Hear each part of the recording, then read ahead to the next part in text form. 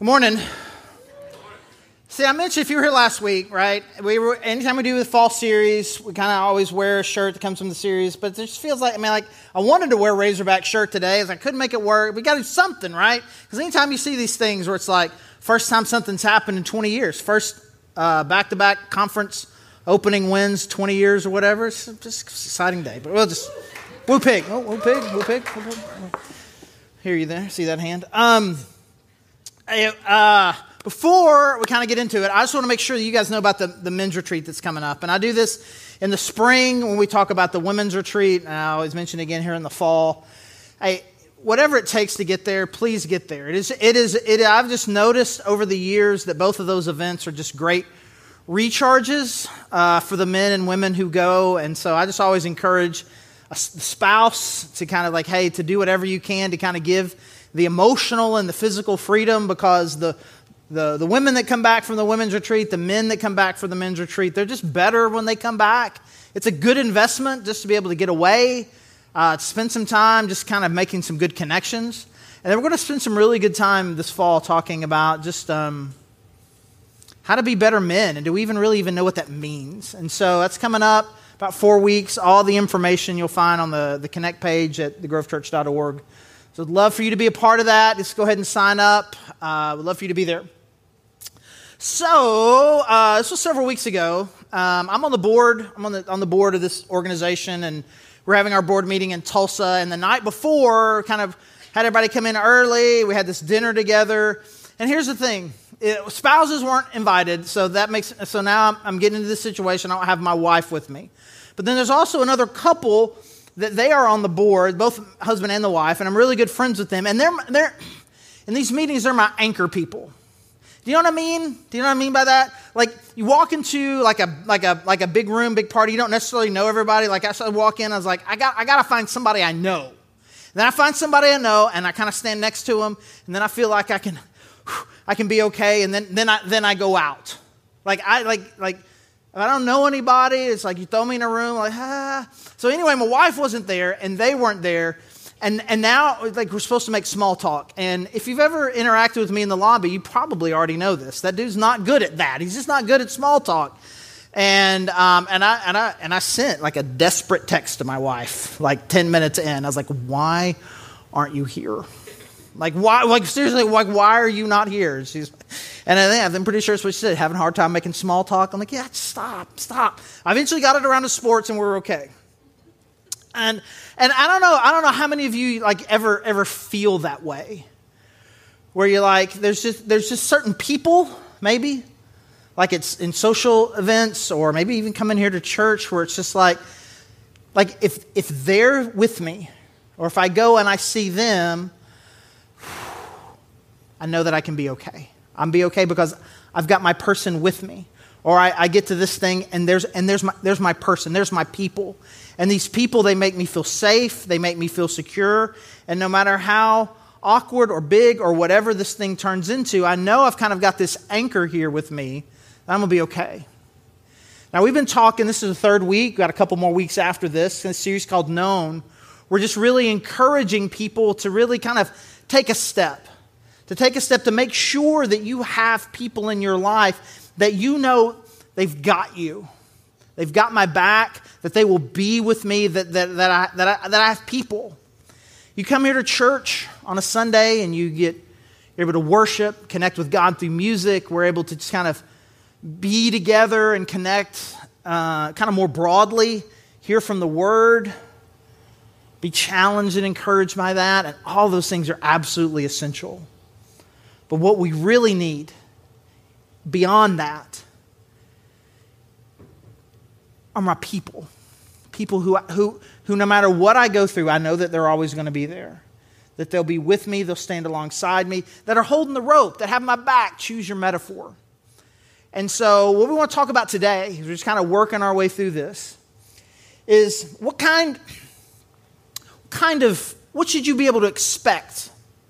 You walk into a small group. What kind of people are we? Because, I think about this sometimes, kind of one of the most treacherous kind of journeys that can happen to somebody. It's like you visit a church for the first time from the parking lot to the front door. I joke about this, but it's for real.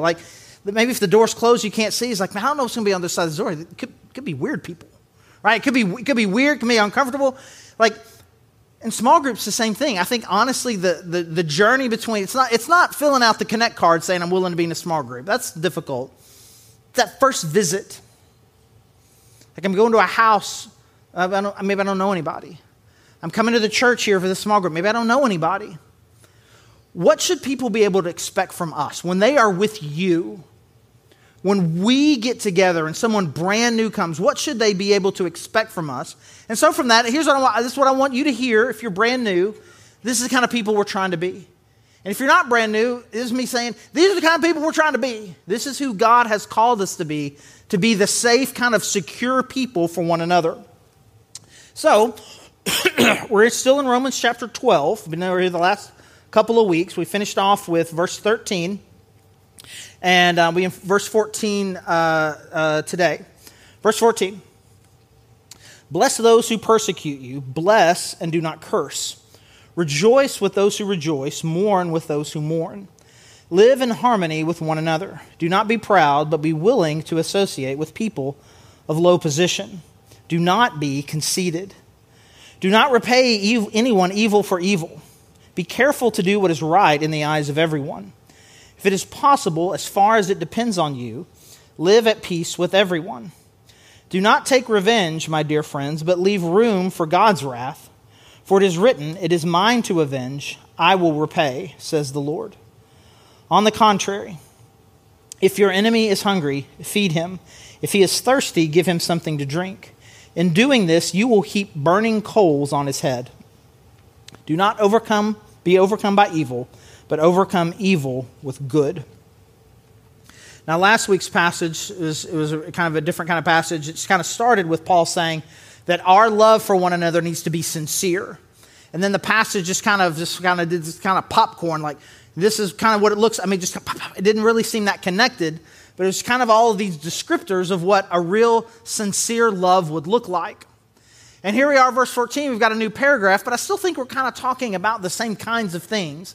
And it kind of still has that same feel to it, of just kind of a lot of disconnected, possibly, it may feel like, commands around the way that we're supposed to interact and love one another well. But I think what we have here in this one, we kind of got it's like a sandwich where we have this kind of this thesis thing here in the middle. Like, this is the type of person, if you're going to be one of God's people, and the way that you love and interact with one another, and the way that you love and interact with people who are outside the church, this is the kind of person that you need to be. And he kind of describes it on both ends. And so this verse that we have that kind of sits right in the middle of this is verse 18.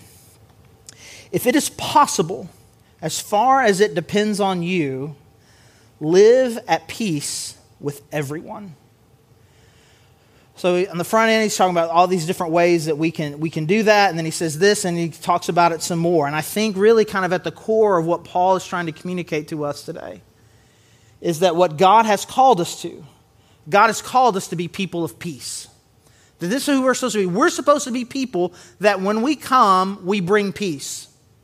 And peace has a lot of different definitions. And we're going to see a lot of those different definitions in how Paul is describing kind of what it should be like who we're supposed to be.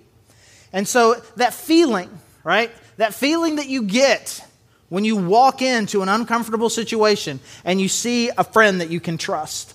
And when your best friend walks in the door and you're like, whew, and you just, the anxiety, my anchor person, my people are now here. I can take a deep breath, right?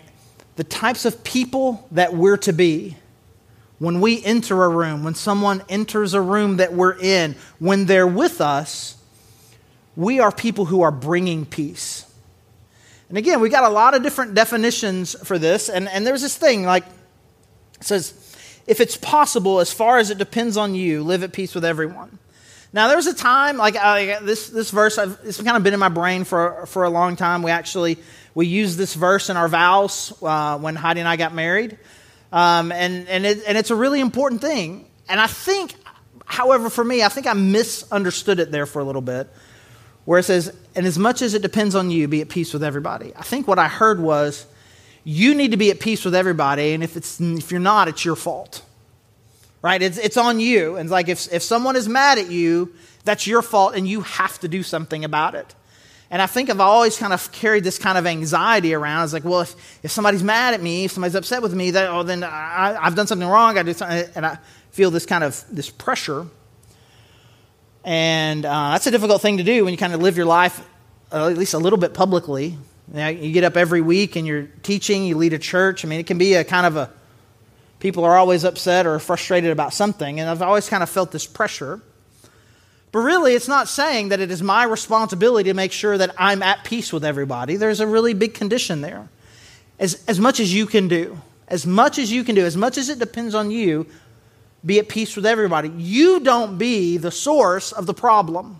And if there is a problem, you take the steps that you feel like you can to try to resolve it. But if someone's not going to be at peace with you and they refuse, nothing you can do about that. And so is our goal. It's like, I want to be someone who, I'm not stirring things up. I'm not causing problems. And if I've caused a problem, I want to do what I can to fix it. Now, you may have the complete opposite problem than what I have. You may not have this thing, well, I got to make sure everybody likes me all the time, right? You may have this thing like, man, I do what I can to be at peace with people. They do something I don't like, I tell them. And they don't like it, that's on them. Like, well, I mean, we can do a little better. We can do a little better than that. I mean, we can. Well, I'm just telling them. They can't handle truth. That's on them. I did everything I could. I told them everything I thought was wrong with them. Well, again, I think we can do it somewhere between. I'm just going to tell you exactly what I think all the time in the most direct way, and if everybody doesn't like me, it's my fault. It's kind of this place, right? Of just like, I want to be known as someone who really desires and is seeking peace. And I say this, I ask this question rhetorically because I've asked it before, and you may think, bro, you're kind of on this all the time. And I want you to know, I didn't pick this passage, Mark picks this passage. So if you get mad that I'm bringing this up again, that's on him. You get mad at him, I get mad at me. Right? Are Christians known in our world as people like peaceful people? And those people, man, they don't start fights. They're not instigators. They're not angry all the time. Those are people who are just kind of out here in the world trying to bring joy and peace to the world. I ask that rhetorically because I don't want to hear your answer out loud. But we're not. We're fighters. We're fighters. We're defenders. We're defending the truth. And I'm going to tell you, and we're not people like, man, oh, great, the Christians are here. And that is devastating to me. Because when we are inviting people into our community, and we are inviting people into smaller bits of communities, I want to that being in our presence is having a positive impact in the lives of the people that we come across. And so Paul is describing this to us, kind of some different ways that I feel like that we can do this. He's called us to be people of peace. And at the very beginning, he starts talking about this, that we want to be people who mourn with those who mourn. And I think one of the big things that we can do to be people who bring peace is to comfort the hurting. And we talked about this a little bit last week, and if you weren't here, that's okay. We just kind of talked about this idea that really what God has called us to is when people are going through a difficult time and they're struggling, that God's people are going to be there with them. And then we want to have more than kind of the pop in, pop out. I'll be there for the meal train. I'll be there for the GoFundMe. I'll come to the funeral. And then I go back and live my life. That as long as my people are mourning, as long as they're struggling, I'm going to be with them. And I want to walk alongside them. I want to be with them. And this is probably one of the primary things that God has called us to do with one another as His people, is kind of to be there with us when we're struggling, when we're hurting. And I've been pastoring now for about 20 years, and this happens from time to time. Happens in churches all the time where someone will leave the church because they feel like that at a difficult time the church wasn't there for them. And anytime that happens, it just kind of hurts. It just kind of hurts. I feel bad. I'm always trying to evaluate if it's a church that I'm a part of and how could we have done this better. And I want us to be a church that is just incredibly mindful of the people around us that are going through a difficult time. And I'm never going to get mad at somebody, shame them. How dare you leave because you think we disappointed you? We didn't. None of that. But I do want to say this to you right now. Are there people here in this church that know you well enough to know when you're hurting? Because far too often this happens. Someone goes through something, and because they're not really connected, no one knows. And so they feel like, well, where is everybody? Well, no one knows because you've been kind of hovering around here, and I don't have these people. And we didn't get the opportunity to be there for you. And so right now, you may be okay. Parentheses, you're not, close parentheses. I mean, none of us are okay if we're alone. We're not. But you may be, relatively speaking, I'm doing okay. I'm doing fine. And while you're in this state, you feel like it's just kind of safe to just kind of hover around here and have some very loosely, barely connected relationships. But there is going to come a time, and for many of us, way sooner than we would like, we're not going to be in a good way. And we're going to go through a real crisis. Do you have the 2, 4, 5, 6 people that are with you that you know that no matter what, they've got your back? And that when everybody else has kind of moved back and supposedly, okay, well now you're fine right now. Oh yeah, I'm fine. You got people in your life like you don't seem fine. What's wrong? How can I continue to be there for you as you're continuing to walk through this?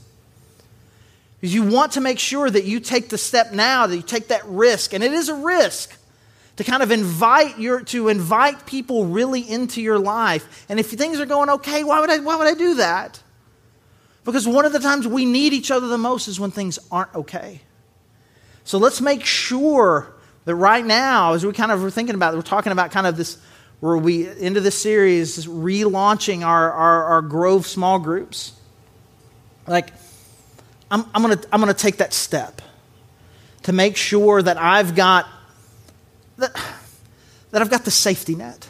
I've got the people that are going to be with me when the thing happens. All right. So God's called us to be people of peace, people who are hurting, people who are struggling. We want to bring peace and comfort to them. There's another thing that he says, and he says this way too many times, and and you're not going to like it. I don't like it. I don't like that Jesus said it a whole bunch. I don't like that Paul repeats it. I don't like it. Here's what he says, though. Bless those who persecute you. Bless and do not curse. Goes on, do not repay evil for evil. Do not take revenge, my friends. If your enemy is hungry, feed him. If he's thirsty, give him something to drink. Over and over again in this passage, Paul is saying, if someone has hurt you, if your enemy has come at you and had done something to you, you need to respond with love and kindness. And so, as people who bring peace, he has called us not only to comfort the hurting, but to love our enemies. You need to love your enemies. And I think about this passage, again, it's something that Jesus said, it's anybody can love somebody who's nice to them. What is that? And that's you don't get points for that. People who are nice to you, you're nice back to them. Great, whatever. It's like the test of real love is that you love your enemies. And he says things, somebody hits you, give them the other cheek. They ask you to walk a mile, you go 2 miles with them. And that we return, people who are trying to hurt us, and we return it back with loving kindness. And I've been thinking about this because it just keeps coming up, because they just inconveniently put it in the Bible way too many times.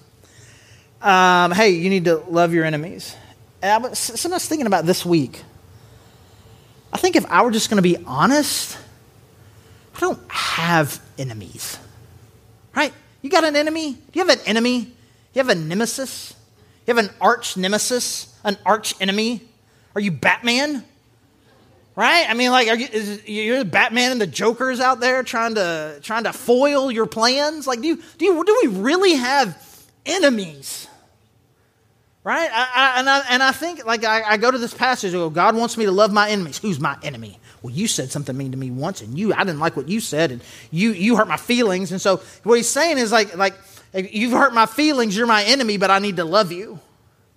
And I think honestly, part of me is just like, that's already got me down the wrong path with them.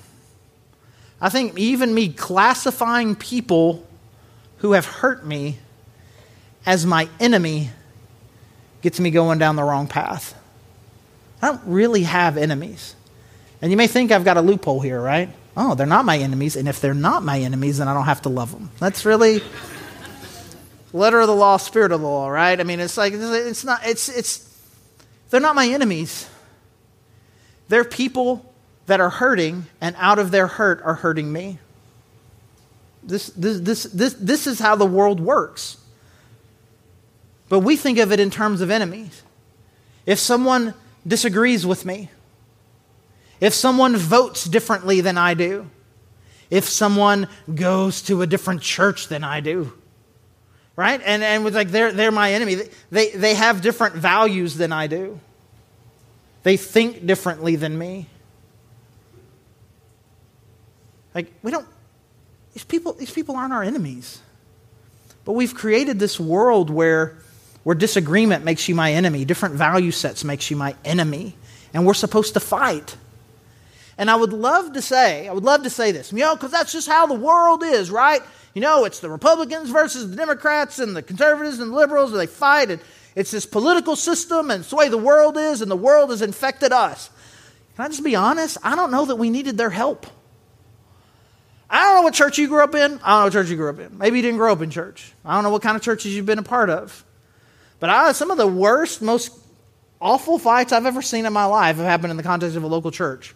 We grew up in a church, I don't know if you did this kind of church, where we had to vote on everything. Everything got voted on. 51% of people determined what the church was going to do. And I'm telling you, there were some really just kind of earth-shattering issues that brought real division to our church over the years. Things like buying a van, remodeling the kitchen, renaming the fellowship hall. These kind of deep-rooted theological, centuries-long controversies that have just gripped people. And we fight about it. And we make these awful accusations because you don't see this the way that I see it. You are somehow less than. God's on my side. He's not on your side. You're an enemy of what God really wants for our church because of this. And we bring that energy here. And then don't even get started. These are the people that we choose to go to church with. And very often, we don't even start it on the people in our denomination, but are in a different church. That's another level. Then when you talk about the people who are in another denomination, woo, and this energy. And I've been here about 12 years now, and I'm very thankful. I'm very thankful because it's never been our vibe. It's not who we are. It's not the atmosphere we have here. We have a very loving, trusting, believe in one another kind of attitude. But it still happens from time to time where someone will get upset about something that is said or not said, something that's done or not done, and it becomes upset. And again, my reaction is kind of I want to fight. How dare you? It's just kind of this instinct. And but really, again, this person's just hurting. And they're upset, and there's something in their heart that's like, I don't feel like I'm being listened to. I don't feel like I matter. I don't feel like I have value. And I want to respond to that. I want to put the rough edges aside. Hey, what's going on here? And how can I respond to that with love and kindness? You think, bro, that's a great application for you. I guess you're preaching a sermon for pastors today, but that's not what we are. No, this is your life too. Because this is exactly what is happening at your work with someone that you feel like is trying to undermine you in some way. It's what's happening in your marriage right now where they're kind of lashing out hurt at you. It's what happens in your extended family. Because you know how your extended family is. They listen to that one news channel, right? And it's poisoning them, right? And so we got to get together at Thanksgiving. And then I got to fight them. But that's what you do at Thanksgiving. There's plenty of articles about it. You just Google it. They'll come around sometime early in November. How to fight with your family at Thanksgiving. That's a great idea, man. It's great idea. They have different political views than me, and that's what Thanksgiving's all about, really, if you think about it. Fighting with your family about political differences. But again, like, we didn't take a step back, bro. Those are your enemies?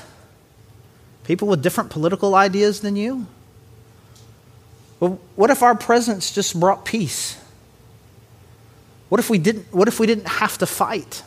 What if we could just have conversations? Or what if I could just learn as someone is saying something or doing something that seems hurtful to me, or something that I think that is hurtful to them, and then rather than me being someone who just comes at them, I meet their energy with more so, I'm willing to look past my spouse who says the hurtful thing and say, hey, what's really going on here? My family member, my neighbor, the person at work, the person who seems, for whatever reason in my mind, I'm going to, they're coming at me, they're attacking me. What if I were to respond to that with love and kindness? Well, Paul says here, and he's quoting the Old Testament, he says here what will happen. In doing this, if you will do this, you will heap burning coals on his head, which I don't really know, honestly. I mean, I'm criticizing the Bible here, I guess. I don't know if that's great imagery for me. It's like, hey, and you know what? And if you'll be nice to them, it'll be like you're dumping fire on their head. Right? That's the result. But let's just say it's the result. It's not the motive. It's what's going to happen. Because honestly, it really is. It's kind of like no. Let's just, what if we didn't? And what if God's people were just kind of known for being people who de-escalated conflict, that brought peace when there was conflict, when there was fighting? What if that's who we were? And that when we have conflict with one another, they get resolved quickly because we love and believe the best in one another. What if I had a group of people that I knew that would be with me, not only when I'm hurting because something happens, but I know that they're going to be with me when I'm the one who's hurting them. And that people who will always have my back. So God has called us to be people of peace. We comfort the hurting. We love our enemies. And you may think that that is the most difficult one of the challenges, but actually this third one is actually, worse isn't the right word. More impossible? Can something be more impossible? Linguistics? No. It's either impossible or not impossible. Anyways, what does he say? Verse 17. Be careful to do what is right in the eyes of everyone. And so, no matter what situation you're in, you want to be someone who's doing the right thing. So at its simplest, what he's calling us to is to be good. He wants us to be good. So we're going to bring peace 3 different ways. Someone is feeling hurt. They're sad. They're mourning. And I want to bring hope and joy to them. There's a conflict that is going on. And I want to bring peace to it.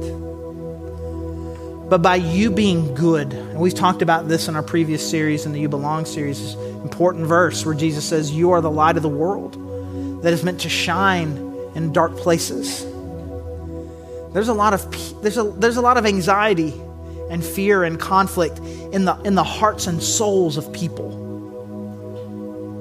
And there's conflict between a large number of people and the God of the universe. And there's hopelessness there.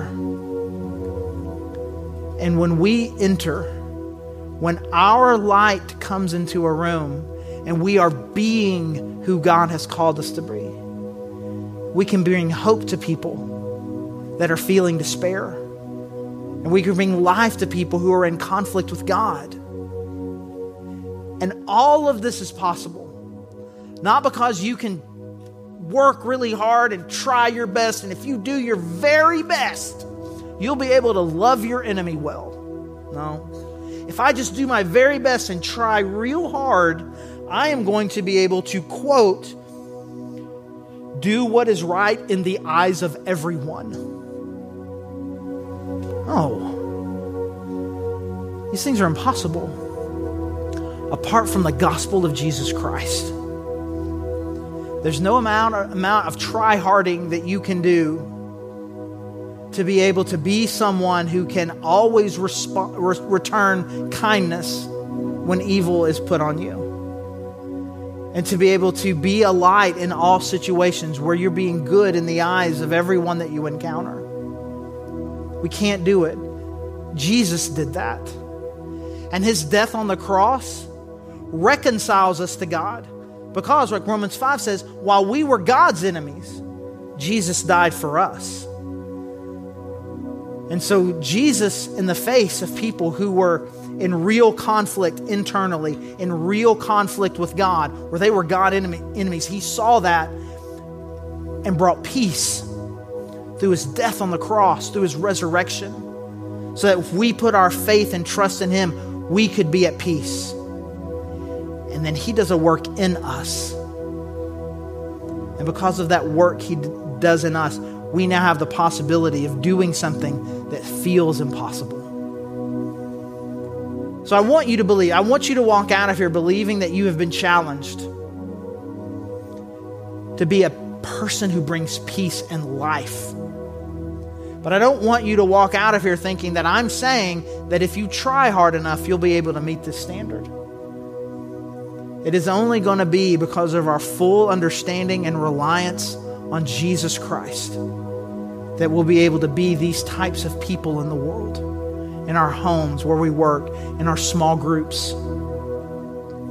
So if you're someone who's just kind of been dancing around this idea of who Jesus is, you're coming to church, you're learning, it's kind of helping you, it's kind of lifting you up, and you understand some things about Jesus, but you've never really fully understood that Jesus' death on the cross was to bring me back to God, to reconcile me, to pay a price for what my sin has done to me and to my relationship with him. If you've never really claimed that and made it yours, do that right now and ask for Jesus' death and his resurrection to be for you so that you can have life with God. But if you understand that and been doing that, let's get back there. Because it is only, again, that our understanding of what Jesus has done for me and trusting in this new life that he has given me, that I can go and be a light, that I can go and be an ambassador for peace for God in this world. Let me pray.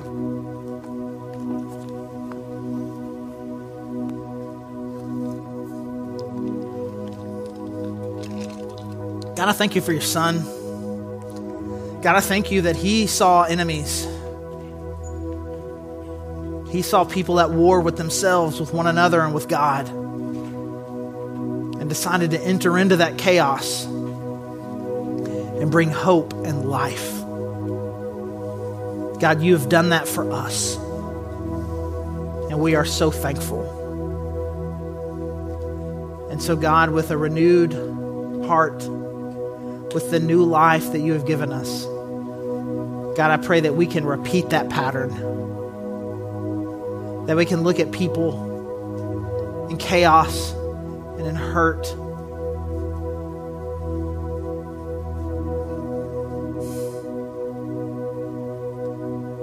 and bring hope and life and peace to them. And so, God, for those of us who are just kind of on the fence, God, I pray that we would find new life in you today. And God, for those of us who are isolated, God, I pray that we would take the risk. That we would take the risk to step into real relationships with one another. That, God, that we can be truly and fully known. And again, it's in your son's name that we pray. Amen.